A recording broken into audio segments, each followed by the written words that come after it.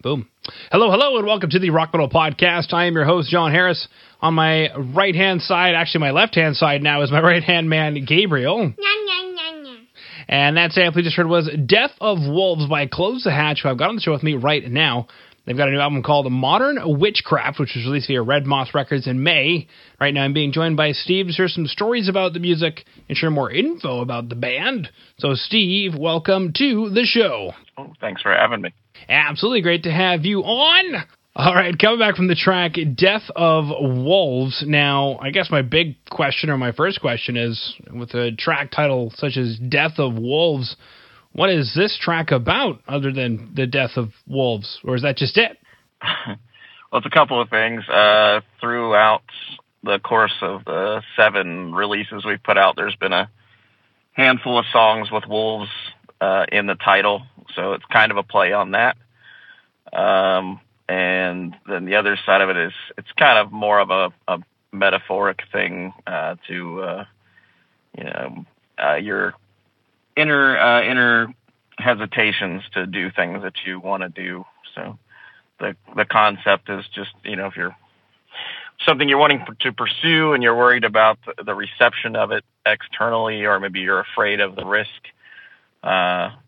to just kind of go ahead and try the thing if you're able to do it, and worry about the consequences later type of thing. Yeah, I mean, maybe a bit personal, but is this something that you've dealt with yourself about a particular situation?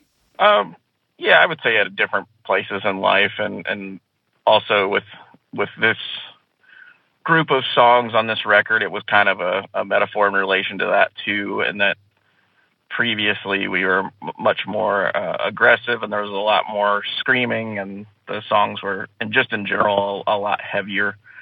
And this record is a pretty big departure from that, with no screaming at all on the entire record. So it's kind of a nod to that as well. Yeah, you mentioned there are a few departures on this record. Was that a conscious choice, or was it just something that, I don't know, just kind of evolved? I would say it evolved. Initially, we started writing the record over 2 years ago, and we really didn't have that in mind. But as we kind of got further into the arranging of the songs, before I got to the point of doing the vocals and lyrical stuff, we kind of just decided that we were just not going to have any screaming of any kind on the record, and just see what could be done with changing the songs to be more melodic versus aggressive. Yeah, so more melodic, less aggressive. I guess my question is, how much of that did that change the tracks then, I guess, is, where I would ask, of course I would ask, this is silly. I'm the one doing the interview. I think I just had an out-of-body experience where I realized that I'm interviewing you. Death of Wolves. So, you mentioned you started writing the record, a couple of years ago. So with the track Death of Wolves, where was that in the writing process, or at least in the arranging process? I guess my big question is, at what point was the record taking on the shape that it is today, or what song kind of maybe set the tone for that? I would say this one, and there's another track on the record called Hedge Rider, kind of set the tone for the whole thing. But this song was written kind of late into the process, because we had written 3 or 4 other songs that just weren't fitting in in with the changes we had made to everything else. So this song was written, later down the road in that process to kind of fit more in with the rest of the material. All right, come back from the track Attunement. Now, call me crazy. Is that a word? It is a word. It's weird if you type it into Google or anything, it will say it's spelled incorrectly, but at the same time, it will bring up responses to it being spelled that way. So it is a word, but I don't necessarily know, I don't know if it's in the dictionary, but there are definitely things associated with it. If you look it up, there's attunement is a reference in psychology to being kind of in tune, for the lack of better term, with someone else around you, or having a greater understanding of someone to the point where you kind of genuinely feel what they're expressing to you, more in the lines of having empathy, I suppose. But yeah, I don't know. I mean, it is a word, but it's a weird one because it did strike me as odd early on because I had heard it mentioned in passing and then kind of looked it up. But then every time I would type it into something, like as I was writing the lyrics or things of that nature, it would still say it wasn't spelled correctly or that it wasn't a thing, but it definitely is. There's a Wikipedia page dedicated to it, so I'm taking a look at it, and something to do with energy medicine, at least according to a lot of the Wikipedia type stuff. Yeah, there's a whole kind of spiritual and emotional healing aspect associated with it, and then there's some medical stuff associated with it. It's got a lot of branches, and then there's even further into it with the spirituality stuff. You get into stuff to do with different types of that's kind of where the witchcraft thing came in at some point too, into the whole idea is that there's some of that stuff associated with the word attunement as well. So. Okay. Now, I guess despite all of that, it clearly was something that you were doing some research on. So was it the lyrical content that brought you to this word and this concept, or how did attunement come into the track or into the album anyway? Yeah, it's the lyrical content was written first, and it is the closest thing I think into a love song that the band has ever done. In some degree, it's more so someone looking for that versus having it. But I was trying to find words that were arguably stronger than love itself. So that was one of the words that came up in my searches. And then when I kind of did some exploring into the meaning behind it, it seemed to make sense. Wow. There was a lot of attunement then on that. Yeah, for the lack of better term. Beautiful. All right. Now, if you dug through tracks Death of Wolves and Attunement, then you'll be super excited to know that there is a full album called Modern Witchcraft, which is released via Red Moth Records in May.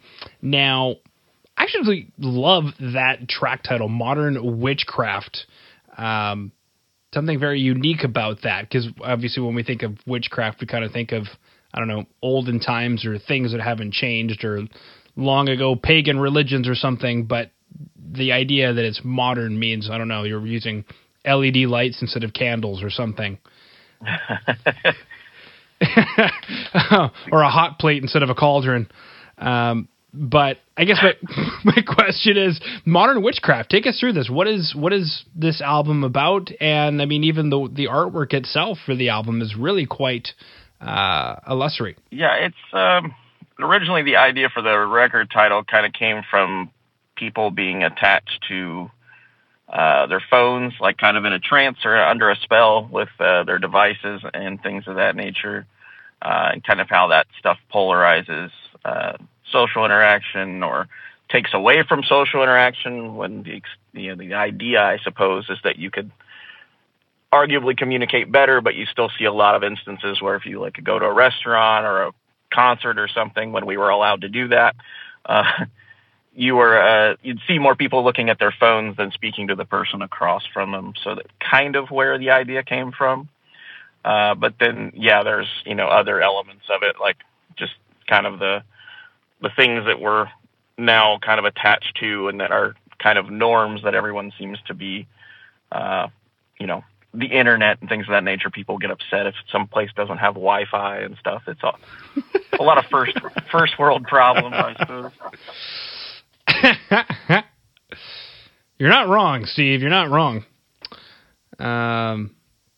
Groovy. Sweet. Now, I guess when it comes to the tracks, Death of Wolves and Attunement, my big question then is Modern Witchcraft. Why these two tracks to chat about today? Is this what we should expect from the record? Yeah, I think they're a pretty solid example of what the record is as a whole. They lend themselves to the title of the record, and they kind of Death of Wolves opens the record, so it sets in motion things and attunements towards the end of the record. So it's just kind of a nice way to approach it. That that's kind of what the whole record is going to sound like for the most part. Yeah. Cool.